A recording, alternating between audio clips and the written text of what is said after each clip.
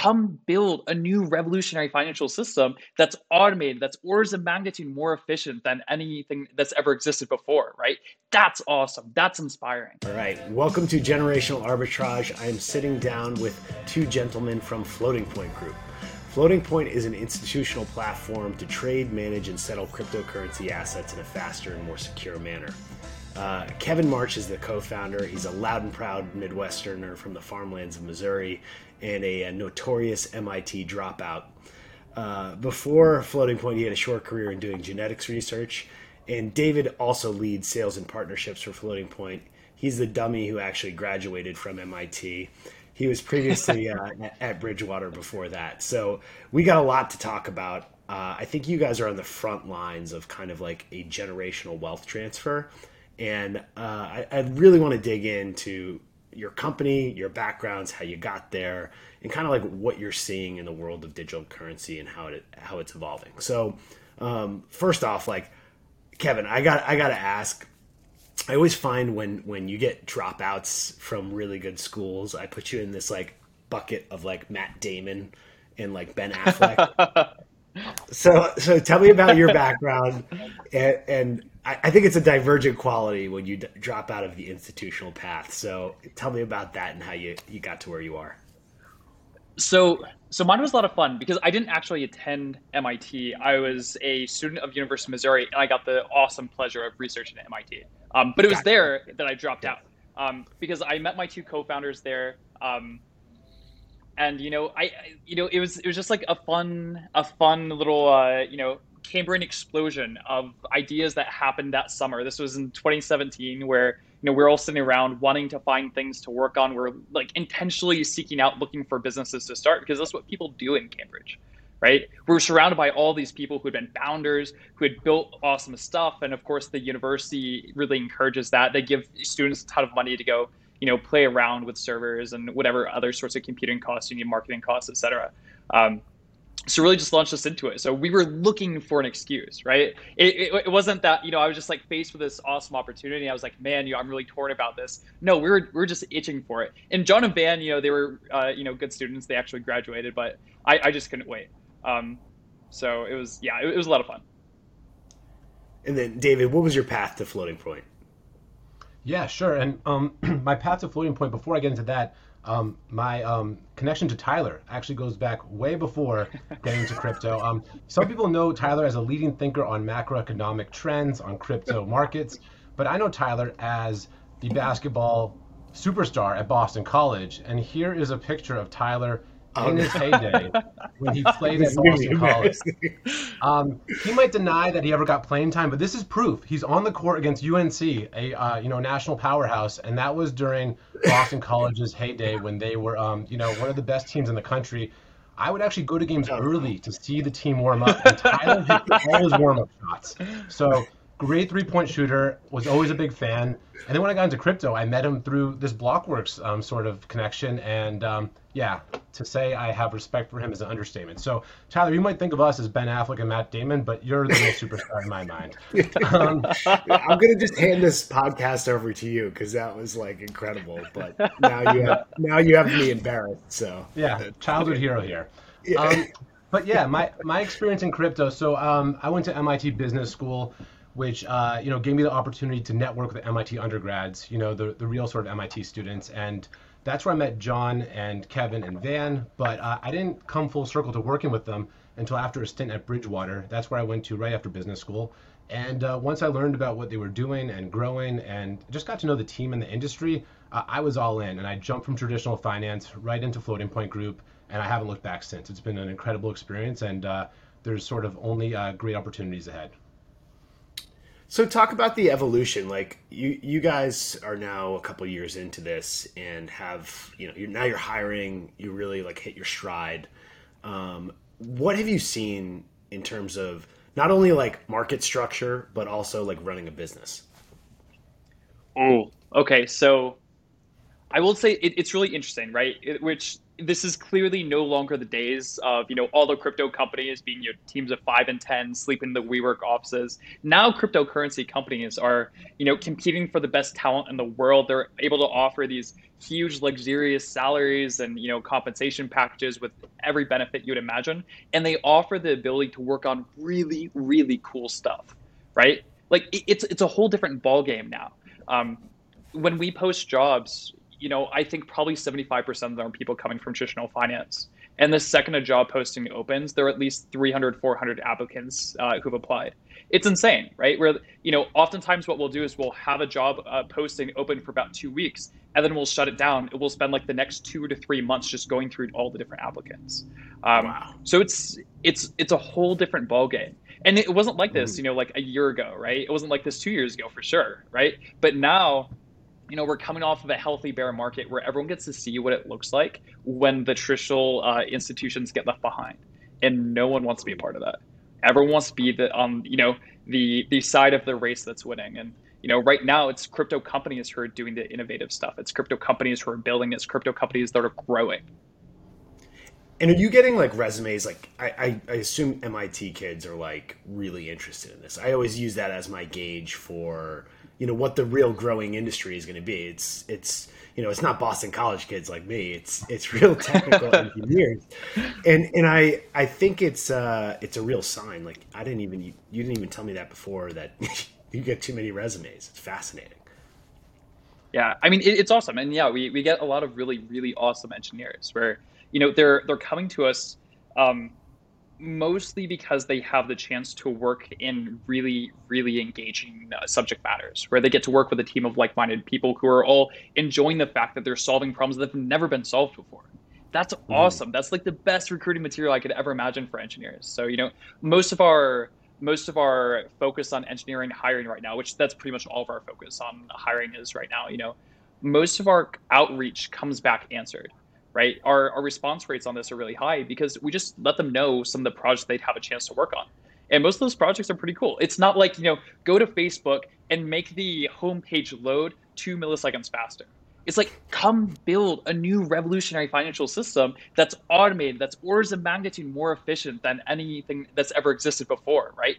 That's awesome. That's inspiring. Yeah, yeah. I'll just add to that. From the traditional finance perspective. Former colleagues, people I know that went on to work at Goldman Sachs, JP Morgan, other big name institutions after business school, they're reaching out and asking how they can get into crypto. And I think there's a bunch of things driving that. I think the first is, folks on the buy side of traditional asset management, they see the trends there. They see the fee compression. They see where the industry is going, how so much is moving to passive, to ETFs, and how there's incredible alpha opportunities in crypto. That's the first thing. And then I think the second thing, which is just as important, is the culture of innovation and cooperation. I mean, there's just no space like crypto where you have both partners and competitors working together to move this industry forward in sort of this broader mission, and to do it in a way where we're constantly experimenting, we're constantly trying new things, and everyone has a mandate to own their responsibilities and take things forward. Very the opposite of sort of the hierarchical structures that you're used to seeing in traditional finance. So it's refreshing, it's fun, and there's a high upside for being very lucrative over the long term.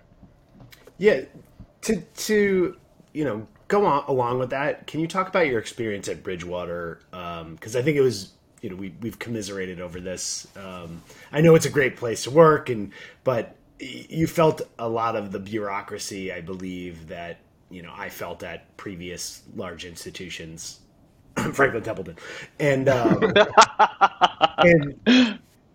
anyway, can you talk about how different it is from there, and like from a risk perspective, because they really are trying to the main thing is they're nullifying risks instead of like being risk forward. And one of my themes I talk about is like a real generational theme is shorting volatility versus being long volatility. And like, what was your perception at Bridgewater from there? Yeah, that's a great question. First, I'll just say off the bat that I got so much out of working at Bridgewater.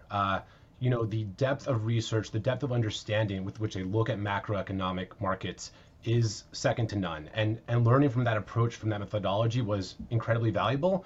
That being said, it's a big organization, and like any big organization, they are limited by the size, by the types of clients they serve, and that just is a trade-off in terms of how much you can innovate versus how much you sort of have to keep a giant ship moving forward at a steady pace. So moving over to crypto, night and day experience. So Bridgewater is thorough, methodical. That they optimize for deep understanding over speed. Crypto, it's an industry that moves lightning fast. There's constant experimentation, and again, that level of cooperation across the board, from sort of the co-founders of our organization to new employees, from us to other players in the industry, there's nothing like it. So I do think that for someone that is young and interested in innovating, or even someone that's older and wants to sort of be challenged intellectually in their work, there's nothing like crypto. And Kevin, can you talk about the evolution? Like, I believe when you started Floating Point, you were kind of like finding arbitrages and figuring out how to monetize them, and it became so lucrative. It was kind of like the same Sam Bankman-Fried type of thing, where you figured out these like massive inefficiencies in the crypto market structure, and that's how it evolved, correct? Yeah, I mean the founding story. I didn't touch on this earlier. I really should have. The founding story is that we started off as an arbitrage hedge fund in a dorm room at MIT, where at first we didn't program anything. We're trying to be good entrepreneurs, where we figure out a business before investing a bunch of time in building the technology for it. So what we would do is we would take turns where two people would always be on the clock. One person would be sitting there clicking the buy button on one exchange. One person would be sitting there clicking the sell button on another to execute instantaneous, almost risk-free arbitrage. And it's like poof, there's 2%. Poof, there's 2%. Poof, there's 2%. You do that 50 times a day, and it was incredible, right? Where suddenly we're realizing that we probably made more money in this month than we'll make in a year of our postgraduate school, postdoc salaries as a researcher. We're like, holy cow, right? Like that, you're talking about generational opportunities. We felt it right there, where we saw these spreads that we were trading. At the time, we were trading them by hand, and we compared them to what you would see in the equity markets, because John had been trading the equity markets for a long time. He'd worked in a prop shop. He'd done all that good stuff. But we're comparing them, and we're like, holy cow, these are thousands of times larger opportunities than you'll find anywhere else. That's going to go away. So we went all in. And first it started off, as us just capturing those by hand, and then automating it and having a nice robust system. And then it kind of hit us where every single group that we were talking to that was setting up a trading shop, a hedge fund in crypto, they were all experiencing the same things. And that kind of made our entrepreneurial spidey senses tingle, where we're like, look, if everyone is dealing with the complexity of trading on exchanges, both like the actual trading of submitting orders, long running orders, dealing with like the inconsistent and unreliable APIs, to like actually how do you hold assets on these exchanges? Everyone was solving those problems. It really hit us that that's where the opportunity lies. So I think like that story of the arbitrage driving things first, like, yeah, it's a huge opportunity, and that's what managed to get us into the space in the beginning. And I think it's still there, to be candid. Yeah, and to go further, now that you've kind of evolved the product, maybe you can talk about the product a little bit, in several different products you run, and kind of how your customer has changed, because I think you're really seeing, like, I talk about these giant arbitrages between, $17 trillion in checking accounts getting eaten up by inflation in US dollars. And you're seeing some of that seep in on your side on the institutional level, because now the legacy, like, giant pools of money are in this quandary where, like, I can't get yield, right? And how are you, positioning Floating Point for that giant kind of influx of cash? Not to jinx you. I'll let Kevin talk about sort of how we're positioned to that, but I just want to sort of emphasize how big that problem is that you just highlighted, Tyler. There's really two parts to it. One is that you can't get yield, and the other is that the bond portfolio that investors would hold, both to get yield but also to diversify the equity portfolio, does not offer its diversifying characteristics anymore. So it's not just a search for yield, it's a search for uncorrelated yield, for a diversified return stream. And that's what investors are looking for all over the world. They're looking at where, they have their 60, 40, 70, 30 portfolios, where to allocate that 30%. And then as far as diversified, uncorrelated return streams, crypto offers an incredible opportunity for that. And Kevin can talk about some of the sort of things we're talking about with clients and how we can help to that end. Yeah, and I think really the way that we're positioning for this, the way that we're seeing it, is that investors are going to want to come in and embrace the broad spectrum of things that crypto has to offer. Which, sure, trading on cryptocurrency exchanges and just running traditional strategies of long, short, whatever it is that you're running, momentum-based strategies, whatever it is, like that's one part of the industry. But there's so much more else that exists now, right? Like there's staking of assets. There's an incredible, plethora of opportunities in DeFi with, also staking assets, but in a different capacity of, interacting with liquidity pools. And then Uniswap V3 now has a very complicated liquidity provisioning mechanism that, sophisticated investors can earn returns on. And there's governance. And, now there's this whole ecosystem evolving for investors to get involved with NFTs and all these different things. So long story short, it's getting much broader. It's no longer just going long Bitcoin by trading with an OTC desk or trading with exchanges, and that's the future we're building for. So it's not that we're trying to be the one-stop shop where they can do all of those different things, but we want to be the safe haven from which they can do it. Which what that turns into is it turns into this custody and settlement platform that we've built, where we want you to be able to engage with these things safely, with the amount of controls that you would have in other asset classes, right? Where if I want my traders or my portfolio managers to go out and be able to run some sort of complicated strategy. Let's say, part of it is on centralized exchanges, part of it is, interacting with liquidity pools on, in DeFi. We should have the same levels of controls where the portfolio manager can do that without too much friction, but without introducing, a single point of failure in the transfer of assets, right? A sophisticated investor can't just park, $100 million in MetaMask and tell portfolio manager to go wild. That's not how it works, right? Because that portfolio manager could be like, $100 million is enough to live 1,000 lifetimes in Mexico. Why don't I just go there instead, right? That's the current state of the infrastructure. So to put it succinctly, we're building a platform through which investors can safely interact with all of these different mechanisms, all from one central custodial portal, all with those same levels of controls. And we think that the breadth of that allows us to capture all of this new capital that's coming into the market, that's wanting to try these new things and find opportunities before the rest of the market does. Because that's the part of the market that we're in right now, right? Where mature institutional players are coming in, but they know they're the first. Right. And they're interacting with a heightened risk profile because they see the short-term opportunity of that. And what types of maybe you can't answer this question, but is it are you seeing the big pension funds yet? Are you seeing, the savvy hedge funds, or is it family offices that are they have better mandates? What's the ecosystem kind of evolving to?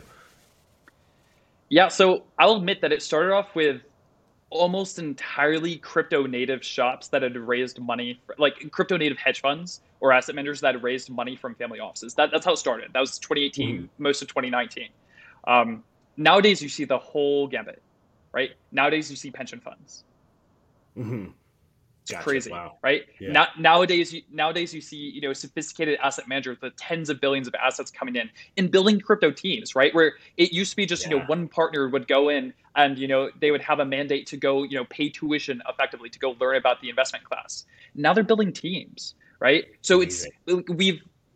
we've started to get representation from every type of sophisticated investor that exists, and oftentimes at the largest possible scale. Now it's just further penetrating those groups, but now they're all represented. Okay, so here's a contra play. So back in 2000, everything busted. People knew that the internet was something huge, right? Do you see is this 1999 or 2000, or is everything because technology and capital is getting commoditized, right? Is this just going to turn into kind of this parabolic advance? Meaning you're not going to have the bust that everyone kind of expects in their minds. They're like, oh, this thing's going to bust. And even if they do, I guess, what's your perception on it? Do you expect the volatility? Do you expect a crash? Any of that stuff?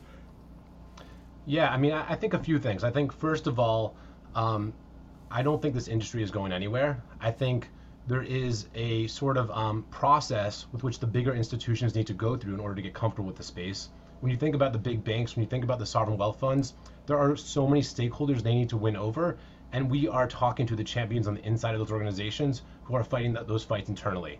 And they're making progress, but it just takes time. There's investment committees, there's compliance teams, but they are all intrigued. We are talking to them, we are educating them on the space, and it's a process. So sort of the direction, even when the price has plummeted, in May and whatever, the demand, the conversations we were having with large institutions was not slowing down at all. So that's the first thing. And the second thing is around the volatility. For many active traders, especially for the FX traders, they see the volatility as a key feature, a key characteristic. They want to trade in that space. So for them, that's a huge opportunity. And then for the long-term investors, they have an investment horizon of 10, 20 years, so they can also handle the volatility. It's just about getting through the compliance and regulatory concerns, which I'm actually quite bullish on, especially considering what happened last week, where there was this whole fiasco in Washington on the infrastructure bill. But at the end of the day, there is now rules to tax crypto. So if the government is making money off crypto, they're not going to want to get rid of crypto. And maybe the rules are bad, and maybe the rules need to be changed, but I think there's just some alignment of incentives right now and some clarity that this thing is here to stay, that at least from our conversations, has not spooked investors, has only intrigued them more. And sort of the last thought on that is there's just so many different entry points with which investors are getting into the space. There's market neutral strategies, there's long beta strategies, there's active alpha bets. It's really a range of things we're seeing, and depending on the risk reward appetite, investors are getting into those things at different points. That's a really interesting point, because I think you didn't have the ability back in like 99 and 2000 to really hedge. Like, the idea of hedging was like not there way back then, right? Like, you just retail investor, oh, this pets.com thing's really cool.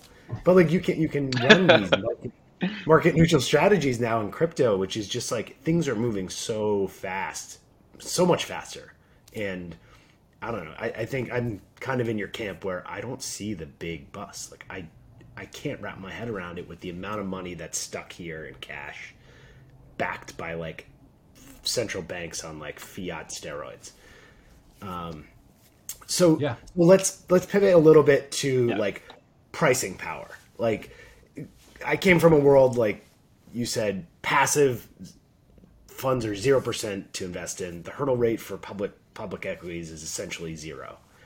What is your pricing structure on like your products and kind of like commissions? Have they come down, and are they still like juicy relatively?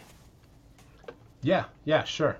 So first, sort of one of our core products is our trading services, our trading desk, where we have the ability through our connectivity to multiple exchanges and through our proprietary algorithms to move large positions without impacting the market and with minimizing slippage. So that's one of our core offerings, and our pricing power there comes from a few points.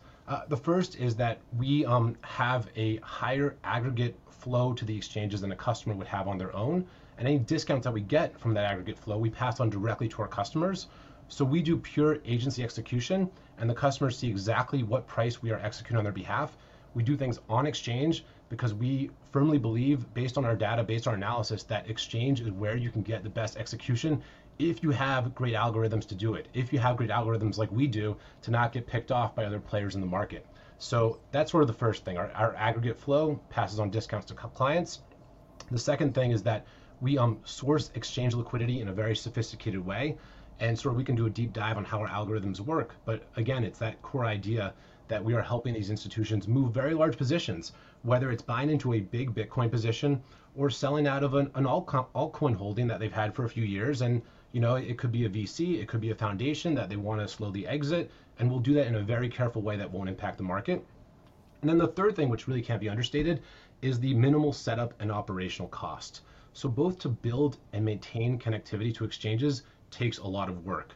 The exchanges are all startups in their own right, and they're constantly updating, changing things, and our engineering team is working around the clock to maintain that connectivity to the higher standards, so that if one exchange goes down, we have access to others. And on top of all that, you can do all these trading services, all these features of sourcing liquidity through an ultra secure environment, through the Axis platform that Kevin was speaking to earlier, which is just a newer and higher level of security to exchange trading in crypto. So what you guys really, this is how I think about it in my mind, is back in, before the public markets got electronic, right? You used to be able to call up ARCA on the West Coast, buy a stock at $10, then go to the New York Stock Exchange floor and, sell it at 10.50, which is just this huge arbitrage between like different exchanges. You have essentially built a product that does that arbitrage and minimizes the execution costs for like big institutional clients, which to me is like the next level of market structure, and which allows the big money to come in, right? Because before that, like it's like trying to, what is it? The pig is going through the python. Now the python's getting bigger, and you're like, okay, now we can like really facilitate some of this flow, and then the transaction costs kind of fall, but you're getting bigger and bigger pools of capital. That's sort of is that fair to say? And it's not just one Python, Tyler. It's multiple Pythons to multiple exchanges that we are sourcing. Yeah. And by Python, we mean connectivity and APIs, and we can take this down way too far. Yeah, we can take the analogy forever, but essentially what you're doing is you're making the whole ecosystem more efficient. Where back in 2017, like you had to have your relationship with Coinbase and your relationship with Gemini, and like figure out how to custody all that stuff, and you're like a one-stop shop for all that, and insecure.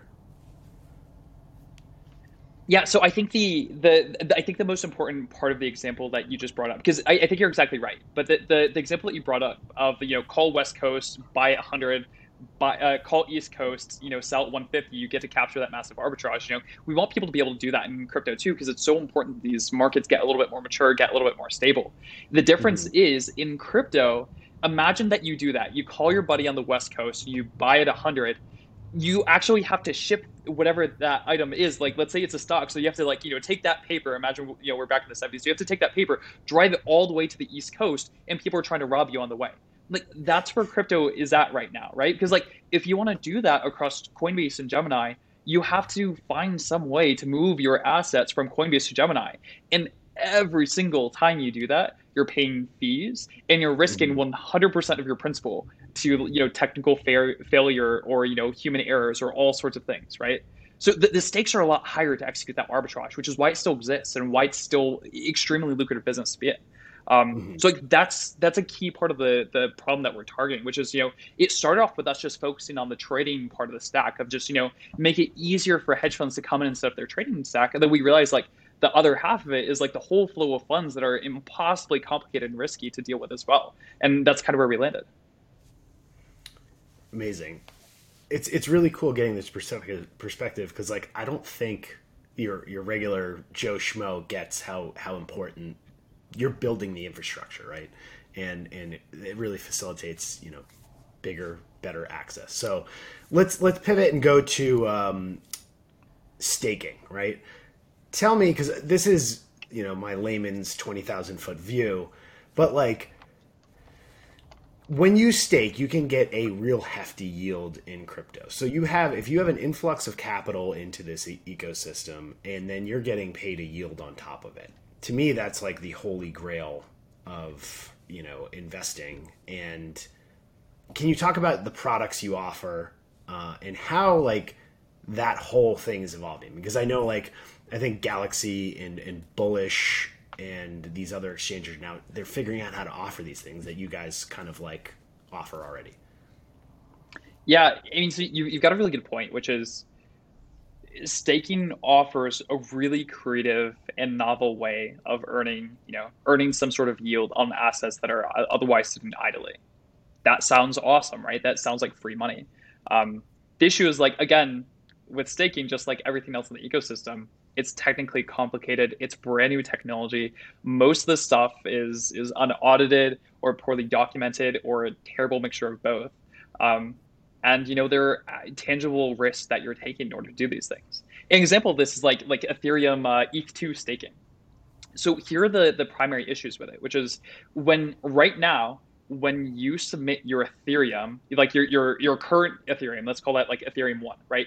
When you submit Hmm. your Ethereum 1 to the Beacon chain to begin staking on ETH2, you're locking those assets up until ETH2 launches, which right now is somewhere between like 12 and 24 months from now.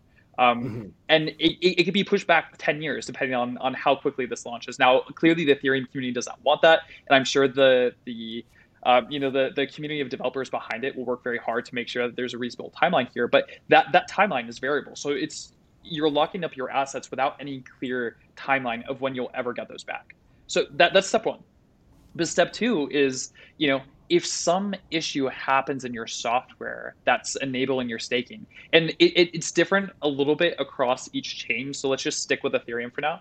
You know, if you're staking your Ethereum, and for some reason, you know, your software goes down and you miss several transactions that you were supposed to give a vote on. Is this an actual transaction that deserves to be, to pass the consensus mechanism that says like this, yes, this is a good transaction. Then you lose assets because that you're risking your principal. This isn't riskless. So like if Hmm. I'm a lazy staker and I only stake like 50% of the time, then I'm going to be losing money over time, right? There's an incentive mechanism built in to make sure that you are going to be online and available. That way, there's no period in time in which the overall staking power that it takes to overthrow the network via a 51% attack to make sure that can never happen. So Can I make the a yeah, go for it, horrible like analogy here? So please. staking to bring it back high level for people who aren't like deep dive. Is this fair to say like, hey, here's this like 10% yield.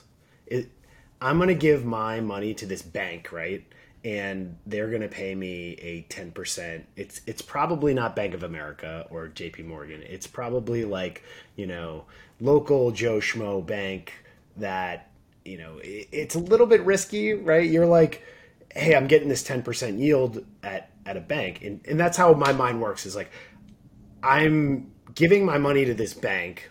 They're paying me an interest rate, but with that, the risk of the protocol or the risk of the bank is how big they are, how big their balance sheet is. Similar is that a similar analogy? Is that fair? I think so, right? Where perhaps like the comfortability that you would get from like the size of the balance sheet in banking terms is like the comfortability that you'd get with like the maturity of the technology in crypto world. Um, but like I Yeah. think it's reasonably same, and that there's something happening with those assets that can actually produce that yield. In the banking world, they're lending those assets out, they're investing them, they're doing something. In the crypto world, you're providing a service to the community, right? But it's still a similar concept of I'm locking up assets, they're doing something as they're sitting there idly, and I get paid, a healthy 10% in Ethereum in this case for doing so. And that sounds pretty awesome to me. Hmm. Yeah, with the upside of growth too. It's like, where Absolutely. where can you get that? Yeah. And so what are the cool projects that you guys can stake? Like you have, yeah, three or four, right? Yeah. I mean, Can you get into so those or not? yeah, so I can get into those. So ETH2 has been a big project for us, and that's about to go live. Super excited about that. You'll see the press releases and all the normal fanfare that we like to do for our new stuff. Hmm. Separately from that, we were one of the first groups to support Blockstack, which Blockstack is fun for those of you who are not aware. Blockstack is a protocol that has been built upon Bitcoin. So it's a separate layer one blockchain, but it links its consensus mechanism back to the underlying Bitcoin blockchain, which is cool because, this separate blockchain, Blockstack, it can do interesting things with smart contracts that you don't ordinarily have easily accessible on Bitcoin, but it's still powered by like the security mechanism within Bitcoin, right? The consensus of all of those miners across the world mining. So we're supporting that particular blockchain for staking, and it's cool because you can lock up their native token STX, and there's a lot of risk that you're taking in locking up STX. It's volatile, it moves around, just like most cryptocurrencies do. But you actually get paid back in Bitcoin, which is really Hmm. cool. So you can lock up your assets for any multiple of 2 weeks. So like 2 weeks to like 24 weeks effectively. And you get paid back in Bitcoin in real time for your assets at work. That one's actually pretty cool because I would much rather earn Bitcoin for my staking rewards than really anything else, including US dollars. We Yeah. also support We also support inflationary tokens like Algorand, which they call it staking, but really everyone proportionally gets the same amount of assets. So it's more like an inflationary mechanism where it's like as long as you're alive and breathing, then your assets in your Algorand wallet will continuously accrue with like the standard mechanism they have across the board. And then we have a couple more that I can't talk about yet, but coming soon. Gotcha. I won't poke too hard. So essentially, where my mind goes, being a macro guy, is you have these giant yields on these projects, right? As long as liquidity is coming into the macro market from the Fed, central banks, the balance sheets are growing, fiscal is becoming a bigger and bigger issue. Like $11 trillion in fiscal, we have an $8 trillion balance sheet on the Fed. Like some of that money in a world of financial repression where you have negative real rates, to me, my brain is like, oh my God, like here you have this Bitcoin thing that's becoming pristine collateral. It's now the credit markets are now financing Bitcoin, Michael Saylor's, big high yield issuance. So that is like a reserve asset now with a finite supply. And here you have, almost 20 trillion of, money that just poof, exploded. So what's your advice to the millennials and Gen Zers, and kind of where would you put your money in this next 10, 20 years of financial markets? Yeah. And you can disagree with me too, don't worry. Yeah. Yeah, sure. No, that's a really good question. And I think there is something to that. I think still to be determined on how Bitcoin really performs as sort of a hedge against all these concerns. There's still a lot of risk in it, but I think that more and more institutions are looking at it with the way that you're looking at it, Tyler. Some might look at it as, sort of more of a risk on versus risk off approach, but I think there's debate on that. But if I'm a young person, I think you want to start with a diversified portfolio of return streams that you can expect positive return from. Right, so that immediately is going to take out bonds that are negative yielding. It's going to take out a lot of sort of assets that traditionally were good hedges but aren't anymore. I think you still want to hold some equities because in this type of environment where money is being printed at this rate, a lot of that does flow into equities, and we've seen the equities market hold up really strong, and I don't expect that to change anytime soon. But this is not investment advice, so I'll start with that disclaimer. Yeah, I'm calling your lawyers right now. Yeah. But they're probably calling us. Yeah, exactly. So with that caveat, not investment advice, I think it's an incredible missed opportunity to not have some exposure to the crypto ecosystem. There's many ways to get that exposure. There's many ways for different levels of how much volatility you can handle. My advice would be to have some reasonable allocation to Bitcoin and the broader crypto ecosystem, to not pay too much attention to the volatility, hopefully to lose your password and find it 10 years from now. I actually talked to someone at Fidelity who said that the best performing personal accounts were from those people that actually lost their passwords and they couldn't access it for a decade. So that's incredible. Yeah, don't try to day trade unless you're an expert and it's your job, and just hold some allocation, whether it's 5, 10, 20%. I would do a mix of Bitcoin, Ethereum, and some other altcoins.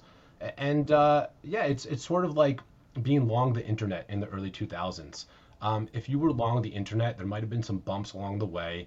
You might have had Amazon stock and it could have plummeted. But if you just held on, forgot about your password, and looked up 20 years later, you'd be very happy that you had that allocation. And I think it's not just the speculation in crypto, it's the way that the blockchain technology will revolutionize finance. That's the real thing you want exposure to through a diversified approach. And speaking of which, you hear this line a lot. It's like volatility is, it's not a bug. It's part of the whole, alpha that you generate in the ecosystem. So to get back into like centralization versus decentralization, I saw through my career, all the money basically flows to, BlackRock, Vanguard, as the pricing power drops for those companies. What is your view on decentralization?